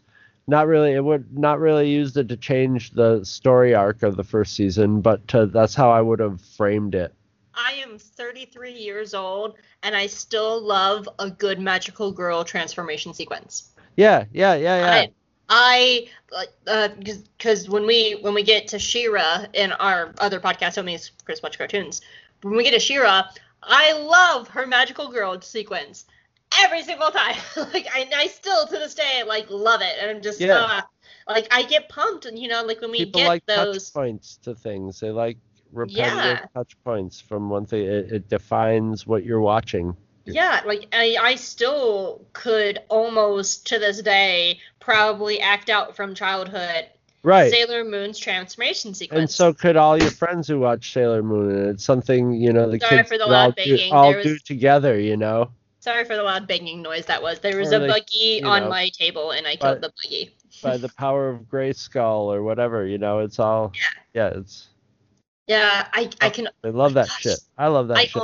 I almost remember the Japanese. I'm about to say it incorrectly. You ready? Here's some incorrect Japanese from Sailor Moon. Like every time she posed, like she does the little "I love you" fingers, and she's like "Kimi iwate o shokyo," and I just did the pose. Like it comes across her body, and she crosses her body. Like yeah. I totally agree. Yes, I love a good sequence, a good anime sequence. Anyway. All right, next one's for you. What other canonic characters from the sequel trilogy specifically do you think could have they could have passed off in the show? Had show up. In this one, it would have to be like only maybe one episode, and I was thinking probably Station Theta Black, because we know that he works under Phasma, but I think even if it was just a cameo, even if it was just his voice or a cameo, or even having a moment where he takes off his helmet, it would have been really interesting to see Finn. It would have been really fun to have you not know it was Finn and have him just sort of mess up at some point, and she yells at him, and then you realize, oh my God, it's Finn. Yeah, like even if it's just for like an episode. I never thought of that. That would to have even just a little bit of his stormtrooper life. Like you couldn't do an entire episode, especially with something like I thought about Finn, and I'm like, oh wait, it can't be Finn because he hasn't even met Poe yet. But I was only thinking of Finn as in the context of him being on the side of the Resistance. But it would have been even better to have him as a stormtrooper in this, just on the job. Even though, can you imagine? Okay, here's like the thing. Can you imagine Station Theta Black? Finn is on the platform, and he wears his helmet the entire time, so Poe doesn't know who he is. But like maybe like Finn like sees them in a hallway and they have a standoff, and Finn's just like, just go, and and Poe runs, and so then when we get to The Force Awakens, like that moment where he's like sees Poe in the midst of the village being burned, that would give Finn like some extra incentive of like, is that guy I saved one time? Like, is that him? I would have just had it been like he messes it up totally so that they get away. He doesn't necessarily know who they are, but he messes it up, and at the end Phasma's like, that's it, you are now cleaning dirty, you're now cleaning garbage cans from now on. Which would actually be canonic, because right, exactly. Would line up with, because we also the next time he meets Poe, yeah, we know that. We know that, and we also know that from the Star Wars Adventures comics that he was doing garbage stuff too. So that would actually match up like really well. But I think, and to also even if it was just a couple of lines, like we know how much fun Oscar Isaac had as Poe in this series. You can hear it in his voice, and I would have loved to have like a little bit of John Boyega still loving Star Wars, even if it's just for a few lines, like really loving his character. Yeah. And I think Finn would have been a really, really interesting choice, even just for an episode. Or even, what if even having him on the Colossus? Like he could just be one of the people. Like that could give him extra incentive to leave, to see what what the people are doing. Like seeing the people riot and throw fruit at him, like that would give him a different insight. But at the same time, then you would have to bring in the question, like, how does he get off the Colossus to go with Phasma and blah, blah, blah. And that's why I think Station Theta Black is a much better example. Yeah, for sure. Where he's just there for an episode. I just want to say, if you please ask me this question again in season 2, because then you get to hear how I would have used Hux and Tam as allies in season 2, and how Hux and Tam should have been allies for the majority of season 2 to get him to his spy story of Tross. We'll come back to that if you want to ask me that. So Chris, your next question, I want to ask you this, because by the way, happy birthday, Star Wars. Today is was the release of A New Hope that we were recording, so happy birthday. It's about a month off from that, but as we're recording it is, yeah. Yeah, today. So you are an old original fan, an OG fan of Star Wars. You saw A New Hope in theaters. And something that I often hear people say and talk about is like the Force is such an important part of Star Wars. But this show has very few Force elements in it. It's almost nothing. Pretty much Ayla may be Force sensitive, and that's really about it. So do you think that makes the show, quote unquote, not Star Wars enough, or is it still Star Warsy? No, religion is a strong part of human civilization, but I don't need it in every piece of drama from in humanity. So, yeah, no, I kind of like it. It still feels plenty Star Wars to me. I don't get hung up on it. Star Wars has to be set in in that world. It has to have a certain tone to it. It can have there's still elements there's still glimmers of the Force in it, but they're more stuff for the viewer to pick up on, and they're just lightly around the edges with the little kids and stuff, and with the turtle people maybe a little bit, and a mention here and there.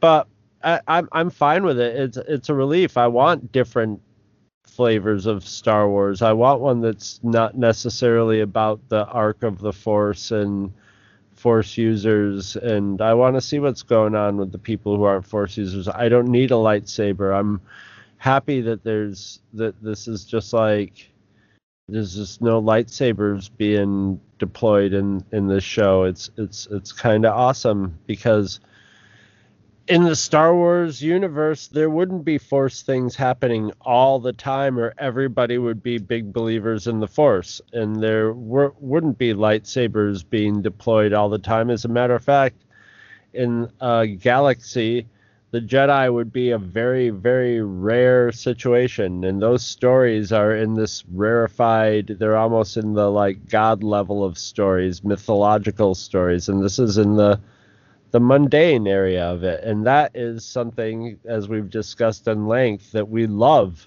about this. So yeah, it's fully Star Wars to me.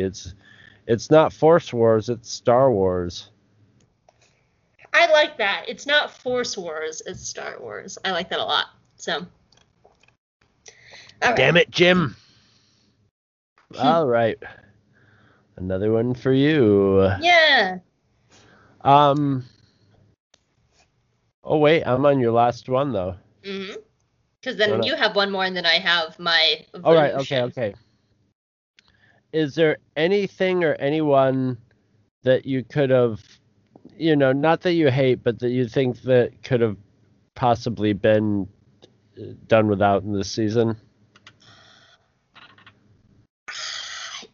No, but I think execution is important.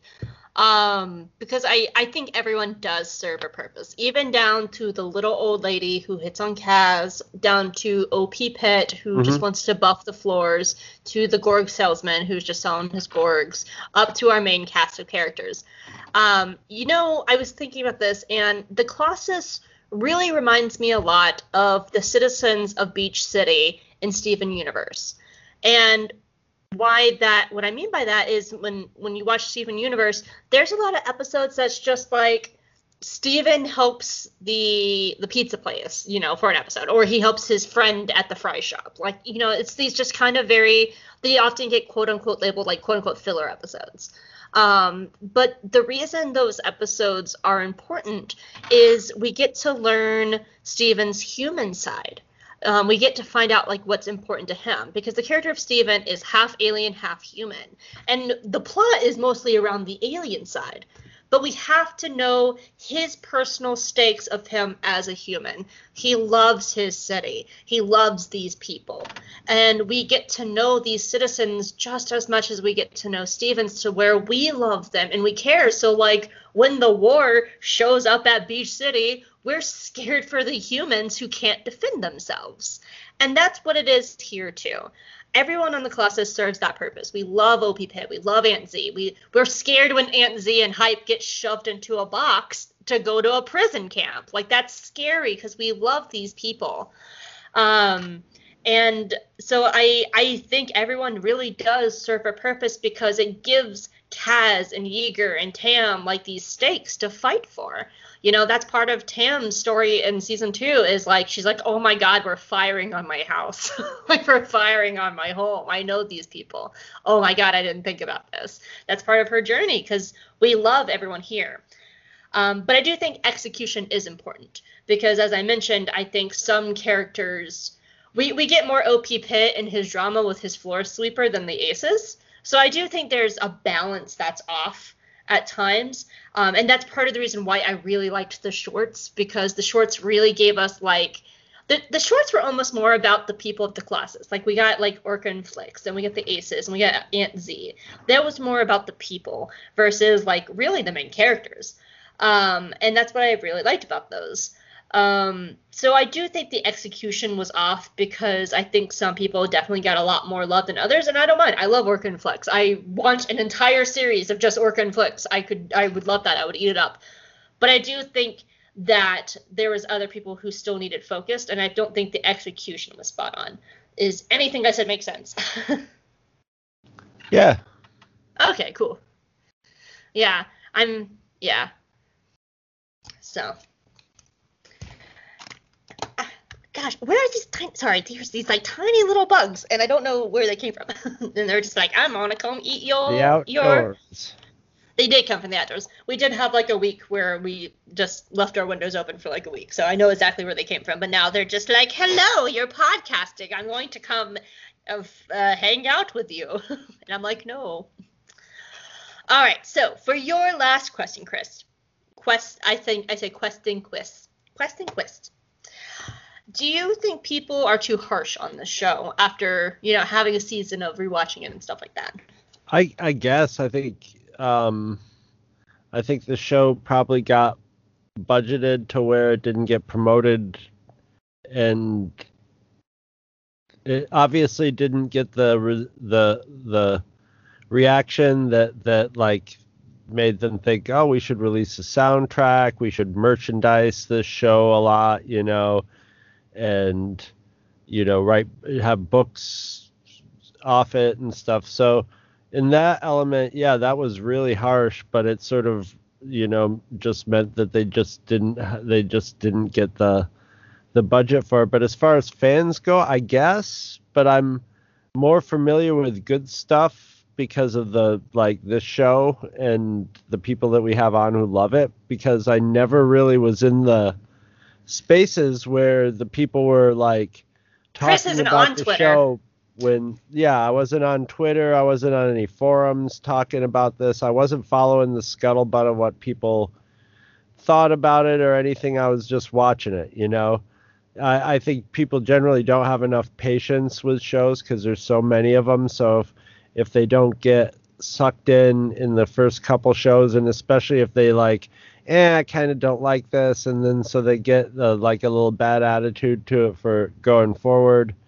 I mean, even you were sort of like, I don't know how I feel about this with the first couple of shows, and then you like warmed right up to it. But like, but the show is also like more tuned to like what you would like. So, I just think a lot of people probably didn't get like 6 or 8 episodes into it to, there's whole Star Trek shows where you got to get 3 seasons in before it starts to get good. So I guess, I'm sure there were people I've heard the criticisms of the show, and I disagree with them, but I can agree with them as to the point of somebody who might have just like scratched the surface of the show. But yeah. Yeah, because here's the thing. I think this show got a short shrift. I do too, because I absolutely, and I've had this conversation with a buddy of mine on Twitter before. She doesn't like the show, and you know what? She watched it twice, and it's just not her jam. Yeah. And I get that, and I that's think fair enough, though. That's totally more fair. than fair enough watching it twice. Yeah. I don't like. I give her big props for doing that, because if I watch it, if I go through it once, I'm not gonna. Maybe if I had enough people harping on me and time went by and I was like, maybe I was having a bad patch of life at that time, and give it a second chance or something. But yeah, you know, she gave it a chance. And I feel like this show is definitely one of the ones, like we talked about it, like other series are much safer. This is not a safe option, and it's not trying to be. So I think it's fine. I think it's okay if people don't like this show, because I 100% agree why this show is not everyone's jam.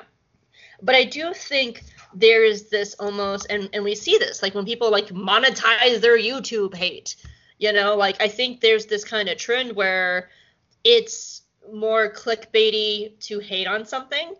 And I think that people are extra harsh on this show because it's, I don't know why.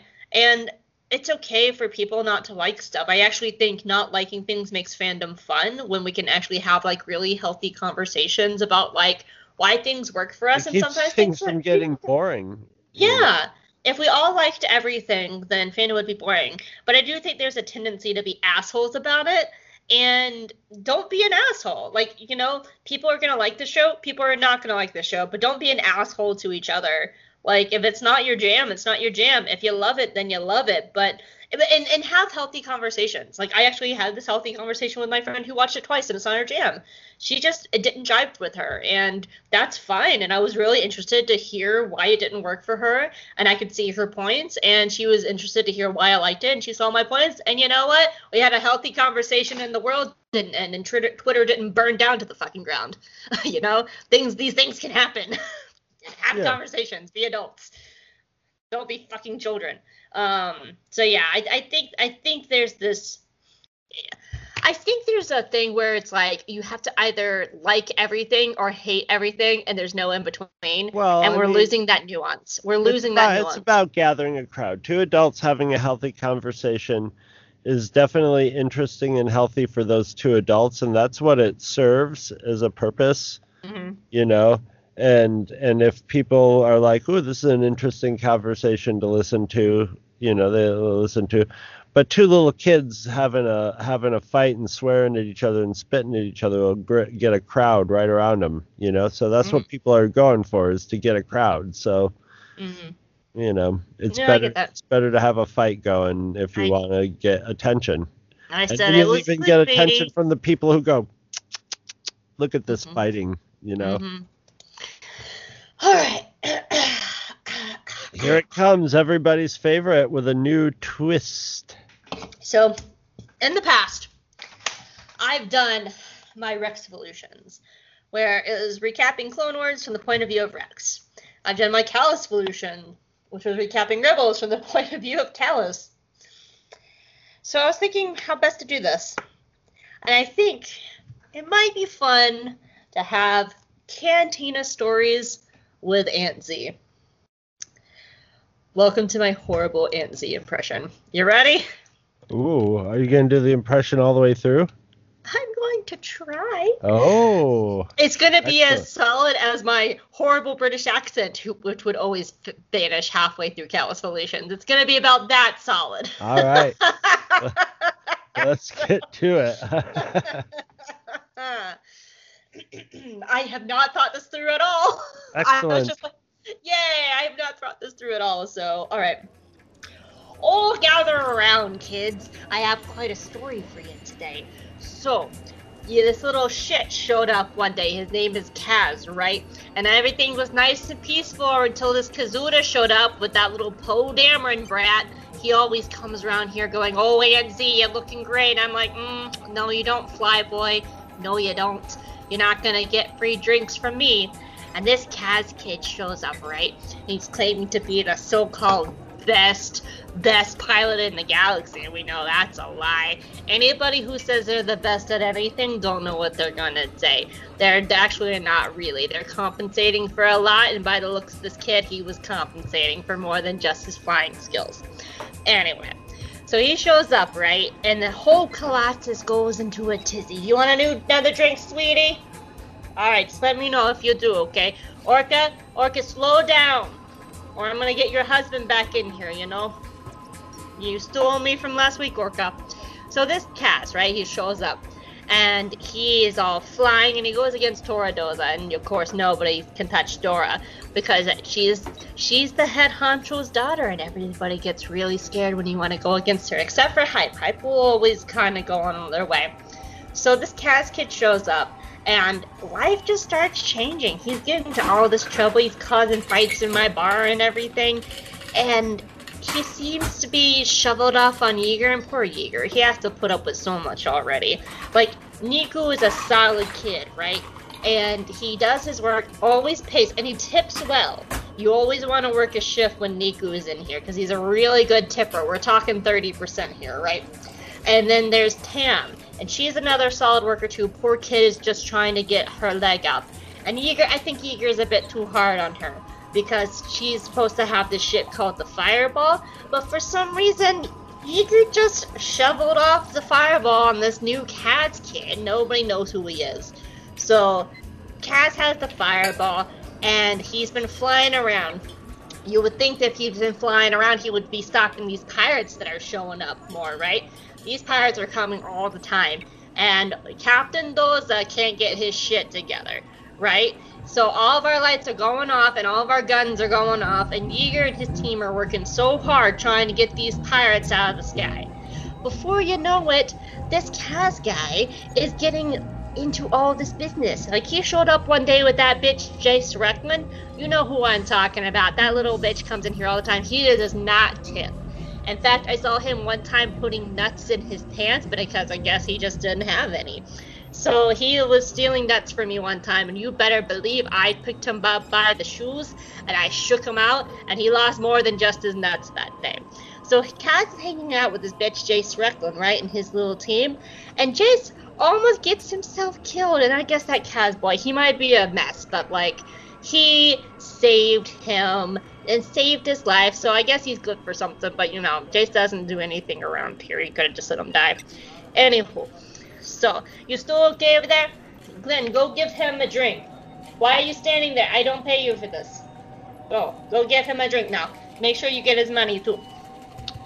So, we started seeing these new people start showing up around the platform. First of all, we had the First Order show up more. Also, these two cute little kids just started running around. I heard their names were Kel and Ayla, and they are hanging down in engineering. You know, I have a soft spot for lost kids, and I've seen eyes like that before. When you've been around as long as I have, you've seen those kind of eyes. You know, my friend Maz Kanata, she said something along those lines too. She's like, I see eyes of the same people, and you're old. Oh, I miss that girl. Maz Kanata and we go way back. Definitely some college stories there. Oh yeah, but she always has her eyes on more of the furry ones. I don't got enough fur for that. Anywho. So I'd like to take some meals down to those kids down in with the turtle folks and all. And as these people started showing up, we started getting more pirates around too. It's like these pirates, they suddenly have all these weapons. Where did they get these guns? Where did they get these ships? Why did they look like first? I bet it's them First Order people. I bet Doza has something to do with that. But you know, it's just how life is when you're out here in the Outer Rim. You have races, we had Marcus Speedstar show up, it just happens. But then, more First Order people started showing up, and you would think they'd be good at stuff, and they'd be good at fighting stuff, as good as our aces, but they're not. Especially when we had a big old sea monster show up out of nowhere. And this big old sea monster threatened to take down this entire platform and drag it all the way to the ground, but I heard that sweet Niku boy, he is really a sweet boy. Really, I mean it, tips 30%. Sometimes 35%, and I always give him extra too. And then part of the reason I like to give him extra food too is just to watch that little Kaz kid just kind of get whimpery. Anywho, that nice boy Niku saved the day that day. Nobody would have expected it out of him, you know, but he really stepped up that day, and he got that sea monster to go away. I guess he's just the sea monster whisperer. You know, those best boys do that too. I hope he needs to take a break. To do that voice, there's a very specific, like, only talk with so much air in your mouth kind of voice. Yeah, think about the people in the Midwest that have to do that all the time. I'm also partially like pressing like the tips of my like the edges of my tongue against my teeth to kind of give me that kind of like tiny voice. I'm like, I can't breathe. Do it all the time there. Ooh, I can't. Okay, we're good. So you know. Oh my god, it has a horrible Midwestern accent. I'm sorry, friends from the Midwest. It's I'm not so sorry. bad, really. It's not too bad. I've heard worse. I can see I'm worse. I do worse ones. I can see Russia from my house. That's definitely Alaska. Yeah. So you know. I'm also channeling like partial, like just like 1% Jewish grandmother. And I heard because my stepmom is Jewish, and every once in a while she goes into that like slightly like Jewish auntie kind of voice. It's really cute. Anyway, so that sweet boy Kaz, I heard from Orca. Remember when Kaz took over your store for the day? Didn't you think it was going to burn down? Oh yeah, we definitely thought it was gonna burn down that day, Z. Yeah, you're lucky. He's a hard worker. He is a sweet boy. Yeah, I guess he's a sweet boy. Yeah, he's a very sweet boy, that Kaz. But, so, he has been doing all this stuff and being very helpful. But you would think that he would be a little bit more aware from the First Order people showing up. But no, he seems like he wants to get his nose on those business. And I'm scared for these kids. You know, when these First Order troopers show up, you never know. They're going to take these kids off and brainwash them. I've seen it happen before. It happened with the Empire. See, my friend Janine's brother went into the Empire, and he never came back, you know, and she was all like sad from him and stuff. So these boys and these girls, they go away, and I've seen it happen before. And these assholes from the First Order, they came into my bar. Believe it or not, they came into my bar. And they were like, oh, we want to put this sign up here. And I was like, I don't need your ugly propaganda. You get your ass out of here. And they were like, you better do this or else. And I was like, or else what? I'm going to pick you up like Jace Rucklin and shake all your nuts out. That's not going to happen. So they were just like, okay, well, we'll come back. And I was like, you come back, I shoot. So then these assholes come in the dead of night. And they take me away all by blaster point. And they put me in a box with hype phase on, right? I raised hell. I picked up Hype like the little noodly man he was, and I started swinging him around trying to break out of this box. And finally, that sweet boy Kaz, you know, he gets in all this trouble, but he got us out that day. And he was like, he broke us out, and we fought some troopers. But he was very smart. He was like, you can't go back to your lives, because they're going to know all about this. So then I go to my college friend, Matt Kanata, and we get some advice, and we hear that this is happening all over the galaxy. You know, we're hearing the First Order is moving all over this place, and we talk with our friend Leia, and things are happening, so I was like, hype, we have to go back to the classes. So I heard from my friends that they had actually raised the station. They raised the station out of the ocean, and it became a station again, and we arrived just in time, because if they had jumped and left and they took my business with me, it would have been a horrible time. An absolutely horrible time, because they would then have, who was going to drink, who's going to pay for all these, who's going to serve all these drinks? Not you. Are you going to serve all these? No, I didn't think so. Are you gonna pay for that? You're gonna pay for that? You better pay for that. I just told you the story, because now we're flying through hyperspace, and who knows where we're going. But wherever it is, I'm gonna keep serving drinks. So there's the bill, honey. Whew. Yeah, where's the alcohol gonna come from once they're in space? Yes, it's a Disney show. There's no alcohol. Wow, that wasn't actually very long.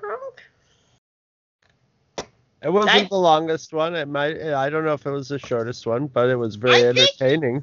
I think it's my shortest one. I really do, and I mean that honestly, because it's our first female voice evolution. Yeah, I got a little bit of Orca in there. It's our first lady evolution. But you know, I was thinking about it, and like I was saying, this is a character show. There's not a lot of plot. Right. So I thought it would be much more fun to do just like, you know, like a story around the bar and People stuff. are here for quality, not quantity, Hope. Yeah, I'm gonna eat this green M&M. Nom. And I love Aunt Z. I was torn between Aunt Z and Orca and Flex, and so it was gonna be one of those three, and I didn't know who I was gonna do. But I felt like Aunt Z. Well, when Orca and Flix have their show, they have to go to Aunt Z's bar every couple episodes, or maybe every episode they have a little sequence in Aunt Z's bar. I felt more comfortable doing Aunt Z voice than I felt doing a Flix voice, because I was very. Could you imagine the sitcom with Orca and Flix, and it has basically the and I wish like I could do either of their voices, but they just do the like All in the Family with Edith and Archie singing at the piano. Well, to answer the first part of your question, Except it would be more like show tune singing, you know what I'm saying, you know? Yeah, to answer your first question, I think about Orca and Flix having a sitcom actually quite often. Because a lot of people do like those like fun little questions on like Twitter. It's just like, you're suddenly the head of Disney. What TV show would you put into effect right now? And I'm like, Orca and Flix show. So I actually think about Orca and Flix having a show a lot. So. All right, Chris. Well, final question. How would you rate the season as a whole? Yeah, I'd give it like between 8.5 and 9. I think it starts out a little janky around the edges.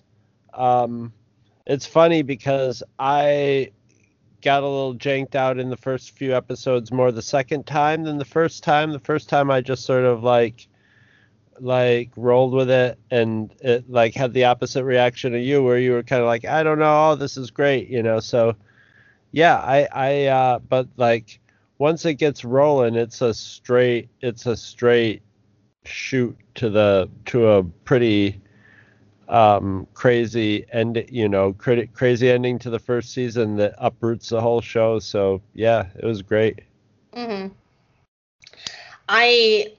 I'm one of those people that the more I watch Resistance, the more I fall in love with it. Like it's deceptively deep. Like on the surface, it seems like bright and fun and like inconsequential, but it's deceptively deep. It's deceptively dark.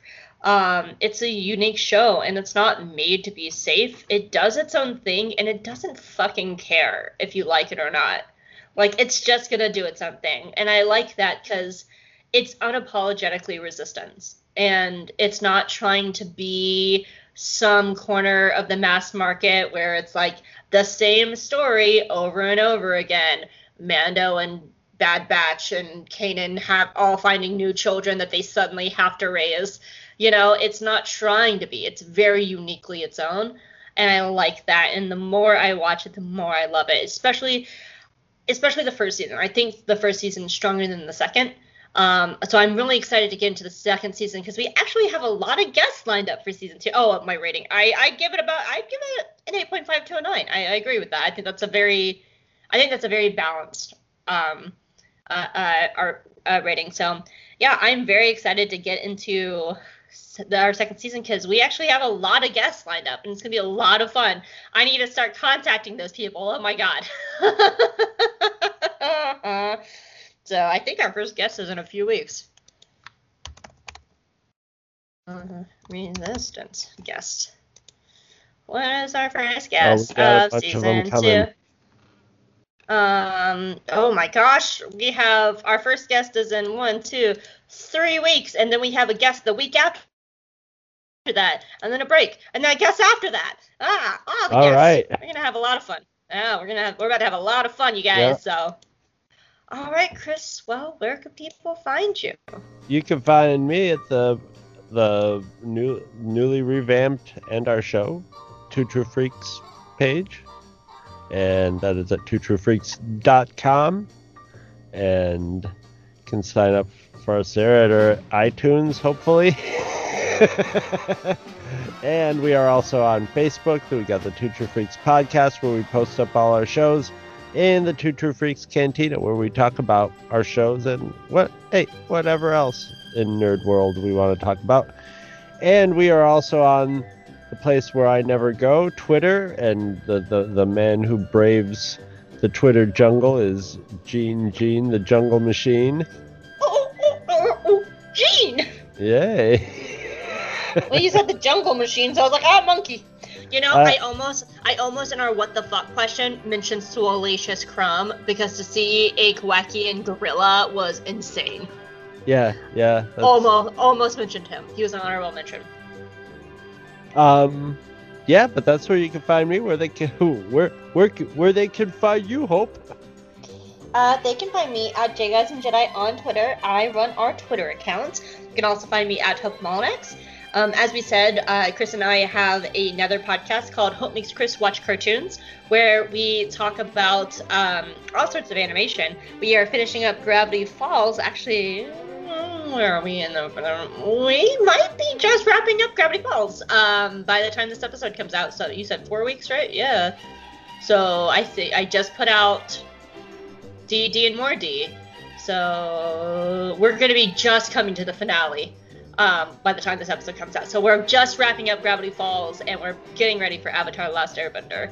So, yeah! Oh, I also have a website called Geeky Girl Experience where I write stuff. Whew. Yep, there's that too. Oh my gosh, we're starting season 2 next week, Chris. It's almost like a little reboot of it's almost like a new show starting up. I really am excited about getting into season 2 because I am too, because I don't know the end. So you don't know the end, and that's what it's exciting. And I want to give it I did not give it a fair shot because going into the season knowing it was the last season, I held mad. I was holding every episode to like a hype because, you know, you remember when we talked about the Martez sisters in Clone Wars and how like that wasn't supposed to be in the final season. It was supposed to be just a mid-season arc. But because it was in the final season, it had this almost like heightenedness around it because it was like, oh, every episode has to be special. Well, Resistance doesn't work like that. Every episode doesn't have to be special.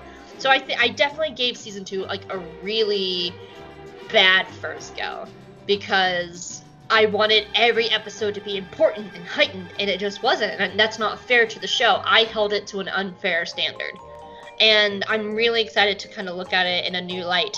And so yeah, I'm really excited to get into it. So next week we are going cue the Frozen music because this is actually a title of a song is in season 2. So the title of next week's episode is Into the Unknown. Into the Unknown. We're going against the unknown. Well, I guess I know what song to put at the front of it, and it's Disney too, so.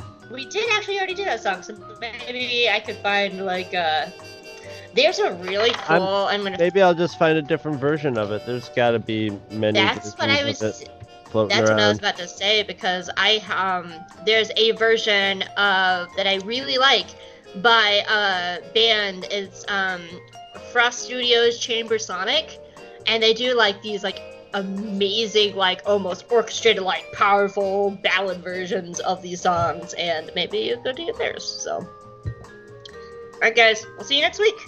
Alrighty, bye everybody. Bye. Season 2. Woo! I really do need to contact everybody.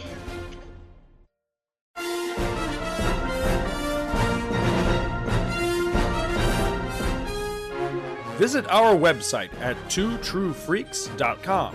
Two True Freaks is always spelled TWOTRUEFREAKS. You can email Two True Freaks directly at twotruefreaks@gmail.com. Two True Freaks and all of its excellent affiliates are available on iTunes, and you can choose to subscribe to either the entire network if you wish, or pick whichever individual shows you want to follow. We have so many shows to choose from, there's just bound to be one that appeals to your particular fandom. Just search Two True Freaks with an exclamation mark at the end, space, and the number 2. You can find Two True Freaks on Facebook. Just search for Two True Freaks. Dumbass. If you ever leave your house and you actually have friends, why don't you tell them about Two True Freaks? If you've enjoyed our show, please won't you take a moment to rate us on iTunes? That helps others find the show too. Thanks for listening, and join us every Monday for new episodes of Two True Freaks.